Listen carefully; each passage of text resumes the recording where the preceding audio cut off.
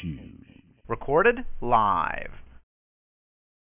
Hey, Mom. This here is the Sharon of Cielo. She keeping me company down here at the gallery. I guess you heard Count Pedestrian kicked me out.